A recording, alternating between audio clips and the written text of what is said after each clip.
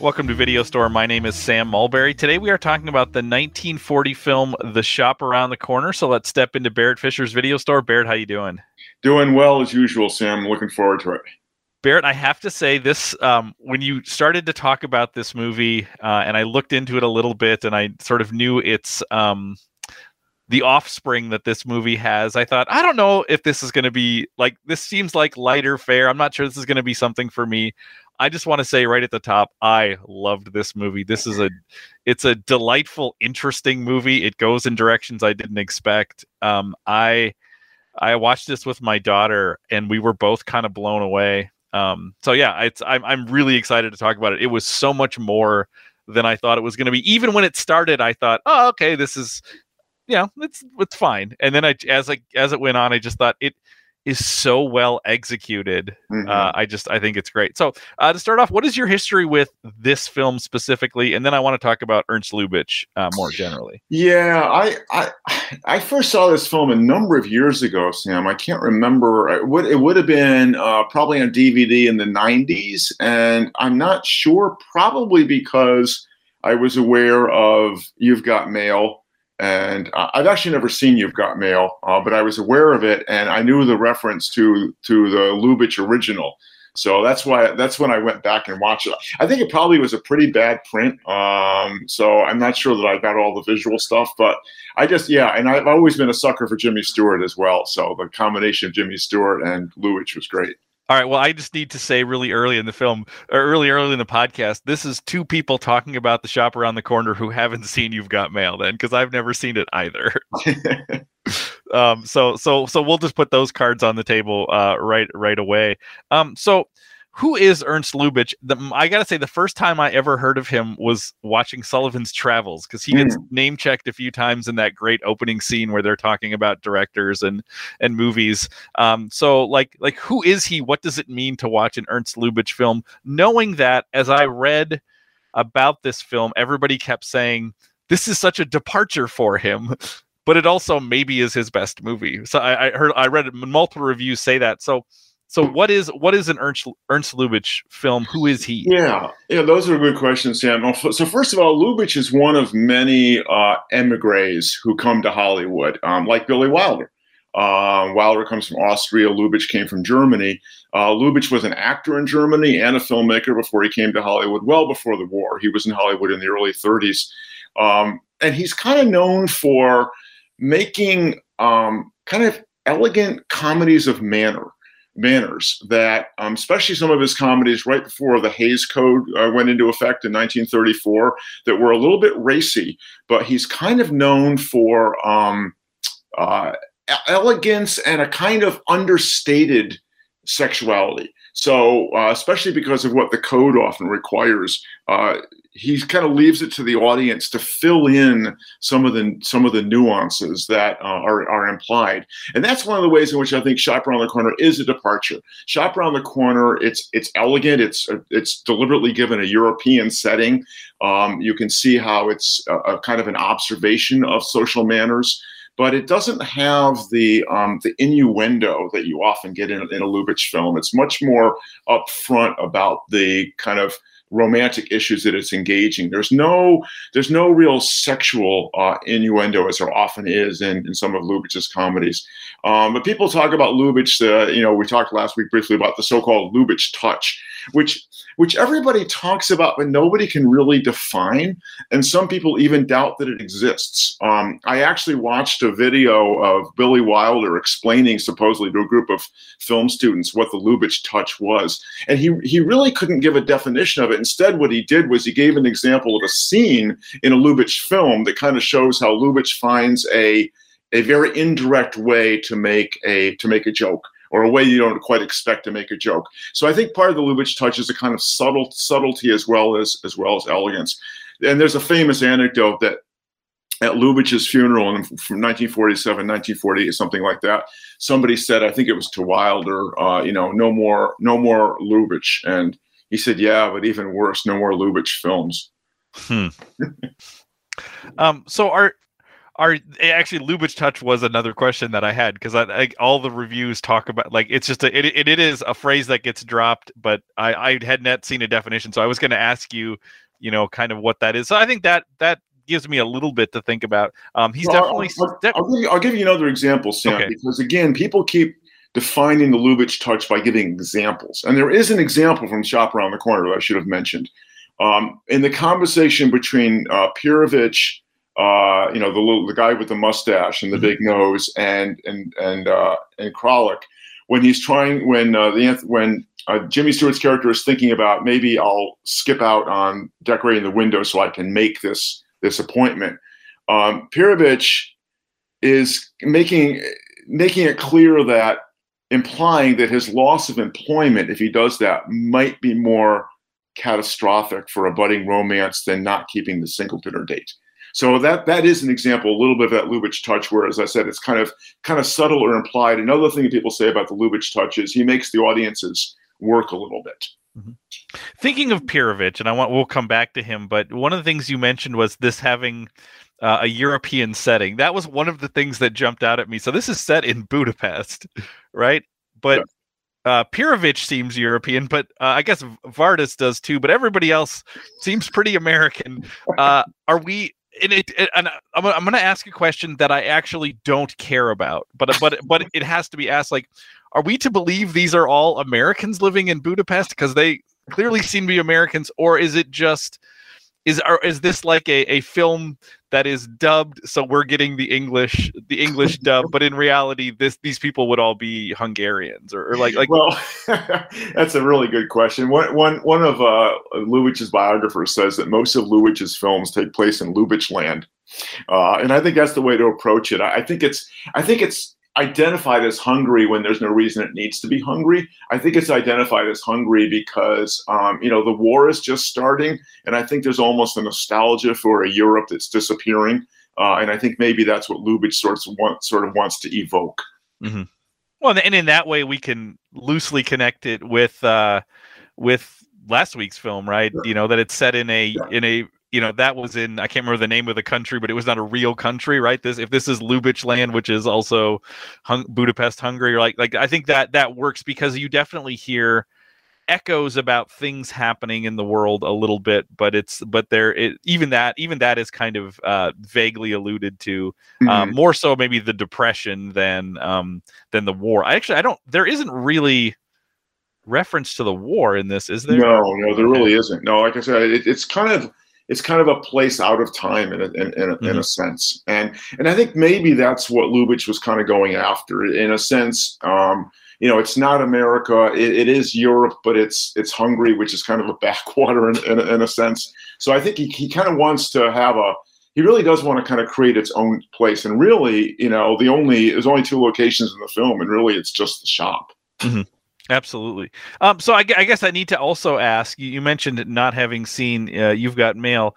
Are you generally a fan of of romantic comedies that could be like old Hollywood romantic comedies, or sort of more modern, sort of post 1989 rom-coms? Is this a genre you're interested in? Slightly. I think rom-coms are not must-see viewing for me. It really depends on the actors and the rom-com. But I'm also recalling a very early conversation we had last year, Sam, about Bringing Up Baby. And thought a lot about that movie with this. Yeah, and we talked about it as maybe in some respect it's a screwball comedy, of course, but we did talk about it as a kind of archetype for a certain sort of rom-com. And I would say Shop Around the Corner is an archetype for a different kind of rom-com, that if it's done really well the way it's done in this film, I am interested in it. But that means it has to have really smart writing and really interesting plot twists, and not necessarily, well, of course it's hard to avoid a formula, that's what a rom-com is, but that plays with the formula in a way that is interesting. So I think the way this film does that, to kind of get ahead of ourselves a little bit, I think the way this film does that is the reveal that Jimmy Stewart gets that Margaret Sullivan doesn't get. Because in a typical rom-com, from what I know, usually the reveal comes at the same time. But in this case, he's put in a different position. So I like a rom-com that acknowledges the genre but then plays with it. Mm-hmm. I have to say, so when we watched this, I watched it, like I said, I watched it with my daughter, and we got to the end, and she said, "Man, I feel like I've seen this before. And I've seen this story before." And I believe she also has not seen You've Got Mail, but I was also like, well, this is sort of an old story. Like this is not a new thing. I don't know. One of my favorite professors when I was a student here at Bethel was Kevin Craig, and I took a class in Roman Civ with him, and we read some Roman comedies, some Roman plays, and he always talked about how the Romans basically created every sitcom trope in their plays. And I don't know if there is a Roman comedy that is this, but I was thinking this morning, and I thought, if the Romans didn't write this plot, it's only because the empire fell before they got around to it. Like this feels like it could have been something that goes back, like this idea just works, and I really love that. Well, yeah, it's interesting you should bring that up, Sam, because I was, as you know, you and I serve together on the honors committee, and we read student essays, and we will ask students to talk about a work of, say, literature or a film that they think is overrated. And I had to laugh a couple weeks ago reading an essay taking Pride and Prejudice. I'm sorry, Jane Eyre. Taking Jane Eyre to task because it was so formulaic, and this kind of thing had been it was so cliche. And I felt like saying to the student, no, this is one of the works that created the cliche. Right. So is this a departure for? How is this a departure for Lubitsch? We talked a little bit about how this is different than his other films. I mean, can you be a little bit more specific at like if I were to watch? I believe you talked about To Be or Not to Be last week as another one. I was looking through Criterion Channel. There's lots of Lubitsch on there to watch. What would if I were to watch those, what would I see different? Well, I think part of it is what I said earlier, Sam. I think that those films often have a lot more in terms of a kind of, well, there's always a relationship between the sexes going on, but I think in those other films, it is a lot more about sex. Okay. One of the things I really like about this film, where I think it is a departure, is that this is a couple in Shop Around the Corner who are really trying to fall in love with each other's minds. And they're really trying, in a sense, almost to ignore the sexual aspect of attraction. I mean, he is concerned about whether she's good looking, and she's a little bit concerned about whether or not he's bow-legged. But by and large, this is a story about people who are trying to be attracted to each other's character and minds. And in a sense, the film is kind of playing with the question of whether that's actually possible and or desirable. But to me, that's a departure for Lubitsch. I think the other way in which it's a departure is, I think there's a sweetness to this film that I don't find often in other Lubitsch films. He's never, I would not say he's ever strongly satirical, but he often isn't as warm in some respects as he is in this film. I would say the other, if we're thinking about this movie, the other thing that jumped out at me that really made me love it, and it is because, yes, this is in some ways like a perfect example of a romantic comedy. At the same time, it's also a workplace comedy. That you get this cast of characters. I loved being in that shop. Like, if Shop Around the Corner was a series, I would watch that. I like the cast of characters. I find their interplay interesting. I find the running jokes that happen. Even within this film, we get running jokes that you could imagine in a series would be this kind of thing that keeps happening. Like every time Matichek says, "I want you to tell me honestly." I don't remember the words he says, but like don't tell me what I want to hear. Give me your honest opinion. I think this is Pirovich that always like runs upstairs to like avoid, because he knows that that's a trap. And like I love the interplay. And one of the things that where this is really great is the opening scene of this film is so fantastic for introducing you to not all of the characters, but many of the characters who we're going to see in the story. Now, one thing I will say is that I feel like it introduces you to the male characters in the store. As I was going through writing about everybody that gets introduced, there are the women who work in the store beyond Clara, and I feel like they have a little less sense of like, okay, this is who they are. They feel a little more generic to me, and maybe I just wasn't paying attention, but I feel like Like some of the other characters in the store, I mean, you know, they're all waiting to get to work, right? So they all arrive before Matichek does, and you learn like that Kralik has had dinner with the boss, that he's started this letter relationship, right? He seems like he's an important person at the store, even though he's clearly not the person with the keys to the store, right? But everybody kind of looks at him as sort of in charge. You get Pirovich, who we see is like, you know, tries to be a good friend and a good family man. He's also money conscious. He has that moment where he runs away to try to get the doctor to not come because then they don't have to charge him. You see that Vardis is always like trying to work an angle, and he's trying to like twist people's words around. So everybody's very defensive against Vardis when he's like this, like, well, I didn't say that. I only said this. You can't, you know. So he's from the very beginning, you see him scheming in a kind of way. And then we also meet Pepe at this point too, because he comes up and we see that he's kind of put upon, but he's also a climber. I like that Pepe's like he and Vardis kind of race for the car door to see who can open it for Matichek, and then we see Matichek as the person literally with the keys to open up the store, and he's sort of the person of power in the store, the gravitational force that people kind of need to center around. All that gets introduced really cleanly in the first few minutes of this movie. It's really fantastic. Yeah, Pepe is kind of the Zero character from Grand Budapest Hotel. The other thing is interesting to go back to what you said about being a workplace comedy. It did strike me at one point, Sam, as I was looking at all of them together in the shop, that it was very reminiscent of the old BBC sitcom Are You Being Served? Which is all about the interaction among these various characters in a British department store. So the other thing we should mention, as long as we're talking about the cast at the beginning, is make sure that folks recognize who Frank Morgan is. He, of course, is the Wizard of Oz, and a really highly regarded character actor in Hollywood at the time. Yeah, that was a little bit of a struggle for me at first because he is so clearly the Wizard of Oz, and this would have been the year after, I think. Yeah, exactly. 39. Yeah, so he's so identifiable as that to me that it took me a little bit, and then he became Matichek because he's great in this movie. Oh yeah. You know, as this again the person who's in charge, but also like has his insecurities and. So this I think leads into the introduction of Clara, which is also so perfectly done.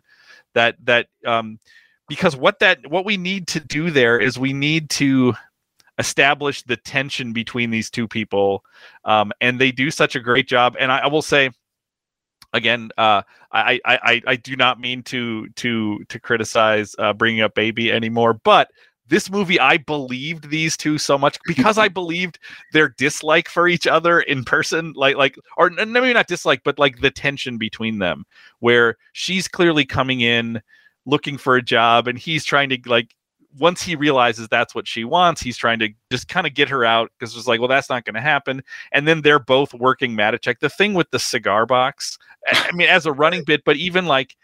I mean, I think it's funny. It's funny to think back, 80 years that you would use the music box to keep you from eating chocolates, but you wouldn't want it to keep you from smoking cigarettes. But how they both have their little sales pitches, why this is a good idea or a bad idea. And it's like that tells you so much about those characters. It also tells you how capable both those characters are as salespeople. But then we get the joke later that her sales pitch apparently worked on one person, right? but nobody else could get them. But I really love that introduction of that character, because at the same time, even before we know that they're the same people that are writing the letters, like we believe that they have this deep connection with the person they're writing the letters to, and they appear to have this deep antipathy for the person that they work with, and and the fact that we get keyed into that before they do is kind of great. Yeah. The fact that she is in the short run right and in the long run wrong about the box, to me is indicative of some of the sexual politics in the film, and one of the ways in which, if I were taking a feminist perspective on it, I would be critical of the film, because ultimately he has the upper hand in almost every respect. Turns out, hey, he actually is the superior salesman. Turns out, he's the one that gets to determine how the rest of the relationship unfolds once he actually knows who she is. So that's, I mean, I think that's one of the ways in which, as a rom-com, it's maybe different from what we would see in more contemporary films, where there's more of a sense of kind of an equality of the sexes. Well, it's interesting because it is interesting to think about if you reworked this exact same film, but had her be the one who discovered who he was, and it's just so, because that is a major source of power for him, which is in the story is kind of happenstance. You could have flipped, you could have had the exact same setup and just flipped who was sitting in the cafe and who walked up to the cafe and noticed them. And that would be very interesting, like an alternate version of this movie, to say, well, what if you did that? Because a lot of the other pieces you could keep the same, but those dynamics would shift. Of course, I'm glad you brought up the cafe scene, which is one of the great scenes in the film. And that's the scene in which she actually does have the upper hand, and she lands a lot of blows. Yes. Right. And he's really got it. So he really has to kind of come to grips with that. And so there's a response required of him that actually reflects the fact that, she's kind of taken it out on him in ways that are not entirely unreasonable. Now he's got to figure out what to do with that. Well, and it's great because when they shift the setting, they're no longer at work, so he is no longer her superior, right? And she's also freed up because she has this other person that she's waiting for. So she actually, in the same way he's trying to dismiss her at the beginning of the movie in the store, he's now in the cafe. She's trying to get him out of the way because she has something she needs to do. Now she doesn't realize that he is the person she's waiting for, but yeah, I loved how mean that got. Oh, because again, like it really shows. I wouldn't have liked it if it was like, oh, we're seeing them sort of fall in love in two separate ways and then realizing it's the same person.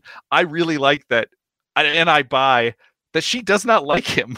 She finds him, and he does a good job of being unlikable to her. I really do, because what's interesting is even that is not about like physical attraction, right? Like their workplace tension is about like a different aspect of their personality, or maybe facades that they put up, if what they're writing is more sort of honest about their minds and their hearts. It's interesting to be like, well, which one is really them? This is a couple where it's like, oh, I'd love to see them in a few years or a few months and be like, well, are they actually more the people who have this tension, right, when they're face to face, or are they actually the people who write letters back and forth to each other? I love that we don't get a full resolution to that. Well, and what I like about that, Sam, is that it kind of illustrates the notion that technology is simply a human amplifier.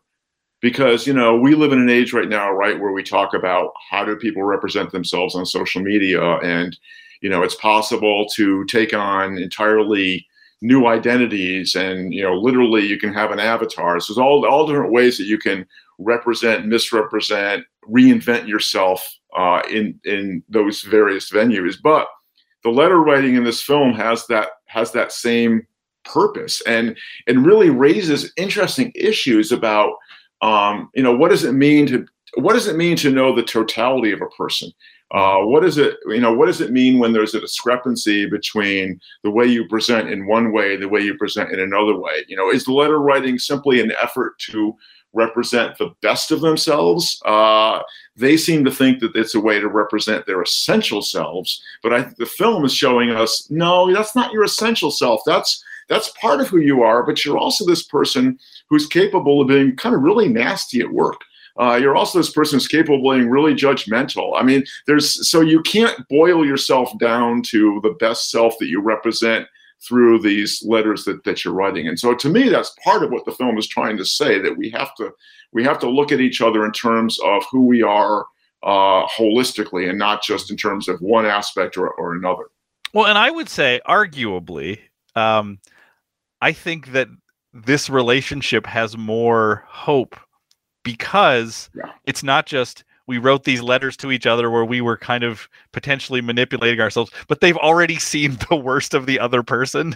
So it's like, okay, now I have hope for them, because they also they see what's beautiful in the other person, but they also know this, like, they'll never get to forget the fact that we were very cruel to each other, and that's part of this too.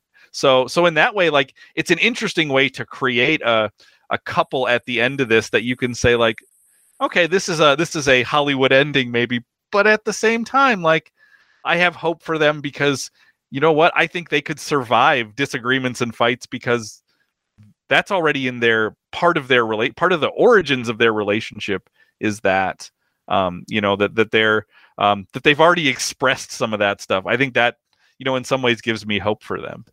Yeah, and I also think it makes the whole problem of the whole question of the reveal quite different because, you know, traditionally you've got this idea, okay, I've had this pen pal or this other correspondence, and I'm going to meet the person, and gee, I hope the person isn't too unattractive.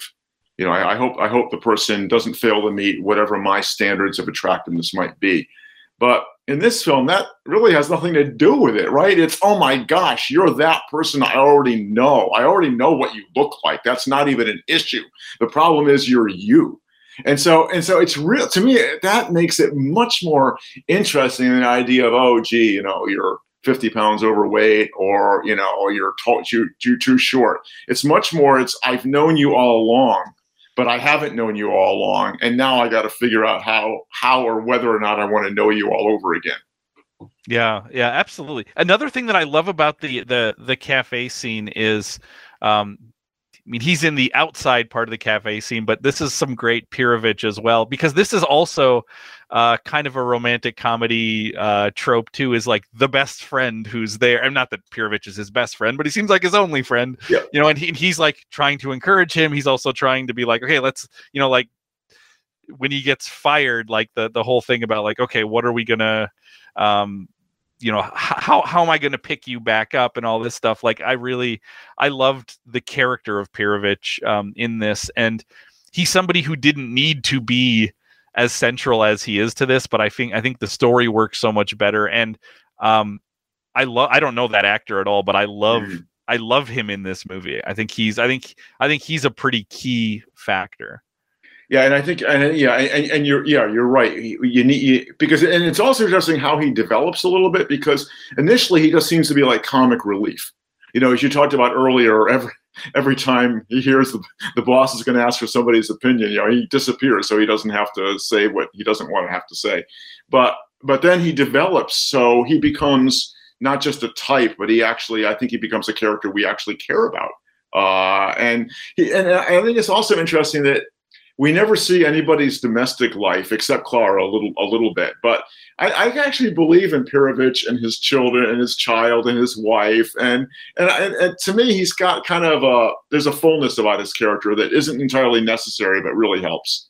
Absolutely. And then so this cafe scene leads to another fantastic, I mean, it's not a long scene, but the post office scene, where it's like shot through from the, I mean, it actually looks like it's shot at the Bethel POs, right? Because when you're in the post office, like you have these boxes and you can, I've always, ever since I was a student here, whenever I would stuff POs, I always wanted to be looking as somebody opened up the box, because I thought that would be so interesting. And the fact that Lubitsch has that scene in the movie where you see it scrolls over to box 237, and then you see it open, and you can kind of make her out, and you see the hand searching for something in there.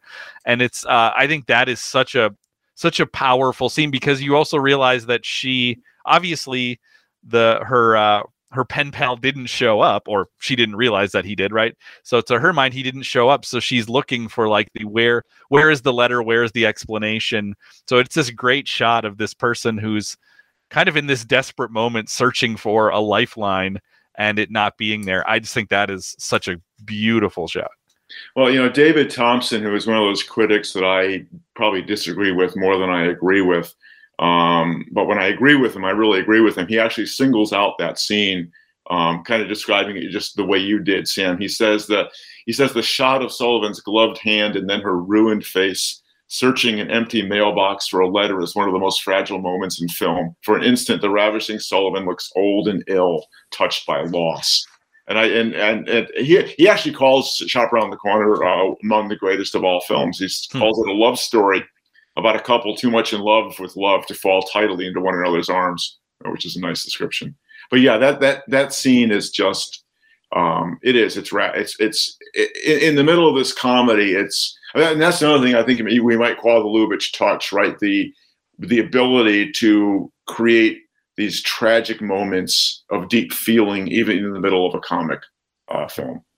Which leads me to the biggest shock of the movie as I was watching it, because it does sort of feel like we're kind of floating through like this. It's like, it doesn't feel like too heavy of a movie compared to other things we've watched here. And then we get to the scene. Another thing that happens in romantic comedies is often there is a moment of sort of mistaken identity or something which complicates the plot. This has a moment of mistaken identity in a different way, and it turns very dark. I was watching it with when I was watching it with my daughter, when after Matichek gets the phone call. I think it's a phone call from the private eye, or the private eye comes by. I can't remember. He comes in. Yeah, lays the evidence out. Yeah, and Matichek goes into his office. I almost turned to my daughter and said jokingly, "Wow, they're setting this up like he's going to hang himself." And then I realized that's what they're setting up. I mean, he's going to shoot himself, but like the movie took a very different turn that I didn't expect, and it pays off in such an interesting way too, because it is the thing which brings Kralik back to the store. It's the thing where Pepe like kind of gets to elevate himself, where we see him kind of be the heroic figure in a kind of way, because everybody else is gone and he's the one who's there to find him and to bring him to the doctor. And what I love is that Pepe stays there, and he's there caring for Matichek, because obviously Mrs. Matichek is probably not going to be doing that at this point. And Pepe, even on the phone, like stands up for Matichek when the wife calls. And yet again, another character who could just be this kind of background character in the workplace comedy, like in that section of the film, moves up to be a far more significant character. And I really liked that. And that whole plot line was wholly unexpected. Well, it's interesting, Sam. Your response to that scene is exactly what I was talking about earlier in terms of how Lubitsch makes the audience do the work, or expects the audience to do the work. So when that door closes and you think to yourself, even if it's jokingly, he's going to hang himself, you're actually doing what Lubitsch wants you to do. And then, of course, and it's also, that's part of how Lubitsch works, but it's also part of the code, right? So you're not going to show the man putting the gun to his head. But you show the Pepe rushing in. You show the blast. Nobody ever actually has to say he's tried to kill himself. No, he doesn't have to show it. But you, as the audience, infer what's going on, and that's how Lubitsch kind of draws you into the scene. In a sense, it's more powerful than showing you what's happening. It's more because your imagination is investing in it. It's like Shakespeare's Macbeth, where the murders happen off stage. And they happen within the realm of your imagination. Yeah, 100%. Because when Pepe goes in and the gun goes off, my daughter and I both looked at each other and we're just like, "Oh my goodness, this has become." Well, if my first thought was this has become another movie, and in reality, it's like this is life. Like life is not just this one thing; it is this other thing, and it deepens the Matichek character, and you realize like, this guy's suffering some real pain, because like that's not a quick solution you go to in your life. Like this. So that one little thing deepens him out, and then it makes you look back at other parts of the movie, and think, okay, well, does this explain other things about? I mean, we know that the wife had been calling about needing money for this or that, but also like, does this speak to his kind of insecurity in general in the store, where he's constantly trying to have other people like reaffirm the things he thinks are right? It's like, well, because this guy has a home life that's falling apart, and he's aware of it, and he's becoming more and more aware of it. I just find that really interesting. I kind of want to rewatch the movie knowing this is happening in his life, and seeing like how much of his actions and the things that maybe even seem a little erratic about him, which reads as comedy initially, like might feel a little deeper, even like, okay, well, this guy has this other drama happening, much like Pirovich's family life is happening off screen. Matichek's is happening off screen as well. Well, and it's also, I think what's also interesting is that with Matichak and the unhappy marriage, you have one way of one male-female relationship. You've got Pirovich in a happy marriage. You've got Vardis and the adulterous relationship, and then you've got Kralik and Clara trying to figure out how to come together. So he's kind of got the whole spectrum in a sense. The other thing that I love about this movie, and is a reason that I will see this many more times in my life, is by the time you get to the end, it's also a Christmas movie. Yes. I loved it. Like I there is no sense of time in the movie, like time of year or anything, and then all of a sudden it's Christmas Eve, and you get the big sales day, and they come together on Christmas Eve, and it's just like, oh, I love a Christmas movie, and I love like a hidden Christmas movie. Like this, I don't know that this is billed as a Christmas movie, but at its heart, it has this ending at Christmas, and that feels very real. And when Matichak comes back to the store and hands out the Christmas bonuses, and I also love that the Christmas bonus thing is seeded earlier, right? About like when you get that bonus check before you open it, you're a millionaire, because it could be anything in there. Yeah. And then once you open it, it moves from possibility to multiple possibilities to reality. And then you see them get Christmas bonus checks, and you're brought back to that moment.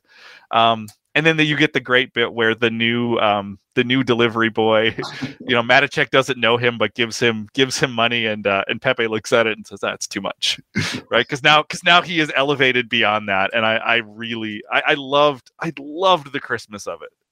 Well, I'm really glad you focused on that comment about before you open it, you're a millionaire, because that really. And of course that relates to the correspondence, but it really says a lot about the nature of. I talked earlier about imagination. It really says a lot about the nature of imagination and reality, and how, in a sense, part of what we have to do is we have to figure out as we go through life how we reconcile those two things. How we reconcile the way we imagine ourselves to be, the way we imagine other people to be, and the way that we actually are. It kind of gets back to your comment about.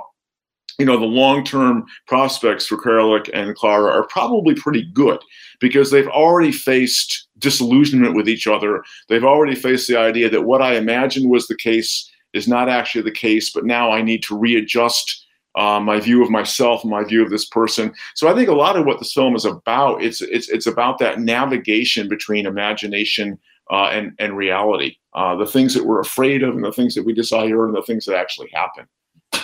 And I think that is one of the strengths of the movie. And for some reason, I feel like I need to always bring up, when it's a movie about a relationship, like this feels so believable and real to me. Like I feel, and even though it's set up with beginning with this tension, and knowing that, because I've seen enough movies to know, like, well, these two people are going to get together because that's how movies work. But he does a good job of pushing them apart early. And I ultimately, when we get to the end, like, I buy that scene, and to me that's a big part of a movie that's going to center around a romance or a relationship. Is like, I want to believe that these two characters really have that it's not just that they're telling me that they're using words to say that they love each other or that they're drawn together, but like I bought it through the narrative, through the actions, through the things said and unsaid. So I just thought that was really strong in this movie. And that is the real challenge that kind of every rom-com sets itself, right? And that is, I mean, what's interesting about the structure of this is that, in the rom-com, right, you have some kind of a meet cute, and then the relationship burgeons, and then something terrible happens. There's a misunderstanding, there's a misstep. It appears as though they are never going to be together, and then somehow they miraculously come back together. I mean, it's interesting how kind of Lubitsch plays with that structure, because they don't really have a meet cute. It's the meetings through the letters. So, and then they have the kind of the falling out very early on in the relationship compared to the normal arc. And then you have to spend a lot more time building up this notion of, first of all, you spend a lot of time on falling apart. They spend a lot of time falling apart because they spend a lot of time insulting each other. And then the question is, how do you actually believably bring them back together? Well, and I also think there is equity between those two characters as a viewer, to the extent that like I love Jimmy Stewart, so like I'm going to be on his side, but I also look at Claire and I'm like, I don't disagree with her either. Like it's not a matter of specifically one of them needs to get over something for them to be together, but it's like they both need to come to realize some things. So I do think that because that sometimes is also a problem with a romantic comedy, is the, you know, is there one, is it off balance where there's one person who's clearly the like, this is the good person and we need to fix the other person or somehow get them to realize something. And this, I feel like that's pretty equitable from the jump. I'm drawn to both of them, and I wouldn't if it wasn't a movie, I wouldn't necessarily say, oh, those two people are going to get together. But because it's a movie, I know they are, and I'm interested in seeing how is Lubitsch going to get us there. You know, they are both in their own ways snobs, and they're both in their own way idealists. And part of what has to happen is the snobbery has to be chastised, and the idealism has to be tempered. Because you can't have the kind of relationship that you think you're having through the letters. Doesn't mean you can't have a relationship. You have to figure out how to have a rather different one. Any other things you want to talk about with this movie? Well, you know, earlier on, I said, you know, if I take a feminist perspective on this film, I might have some critique for how certain elements are handled. But I'm also thinking about a Marxist perspective. It's really interesting to me how the fate of these two people is connected to their economic status. It's like, you know, if Kralik loses his job, he's probably also going to lose the girl. I mean, that's what Pirovich is aware of. And the fact that the whole drama is played out in a shop context, it interweaves, you know, something as, you know, ethereal, non-substantial as love, and something as realistic and nitty-gritty as money. And they can pretend that they might get each other if they're each other's perfect mate. But the fact is, you also need to have some money to live on. And I think it's that there's that realism, the way that you could say that it's kind of tethered. You can't have these romantic relationships disconnected from the economic reality that you need to make a living. So I appreciate that about the film a lot. Well, that's a good point, because when he loses his job mid-movie, seemingly inexplicably, like that was another moment where I was just like, wait a minute, how does this work then? like I was very confused about, are we going to get like what's going to happen to the plot, because you've just done something which makes this story not work anymore. How are you going to fix this? I as a storyteller, and I guess and that's where the fix is something that I could not have seen coming, because I didn't see the reason for him getting fired coming, so I couldn't have seen what ends up happening to Matt. I just think that it's well constructed, because I could, even though I know this movie ends with these two people getting together, or I suppose that he does a good job of complicating it, so I can't figure out exactly how we're going to get there. And I think that the losing the job part of it is a big piece of that. One thing a little thing that I liked in this movie, and I only noticed this because I had the subtitles on, because I'm not somebody I don't pay attention to music a lot, but when they meet in the cafe and the band starts playing the song from the music box. Oh yes. I only noticed it because in the subtitles it said whatever the name of the song was playing, and I thought, oh, that's great. That's really fantastic. So anything else, or should we move on? Just briefly, I want to go back to a point you made about this being a Christmas film, and suggesting a double bill of Shop Around the Corner and It's a Wonderful Life. Absolutely. For Christmas. So yeah. Absolutely.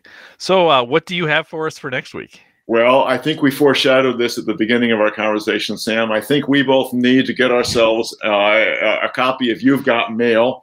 And next week, we'll do a little bit of a comparison. And actually, I want to start a series on remakes. I want to start a series where we'll look at kind of a highly regarded original, and then what does the remake look like? So we'll do, and of course, for some of our listeners, they may not remember the days when Tom Hanks and Meg Ryan were the hot rom-com item, and Tom Hanks is the second coming of Jimmy Stewart, so it makes a lot of sense that Tom Hanks is in the film.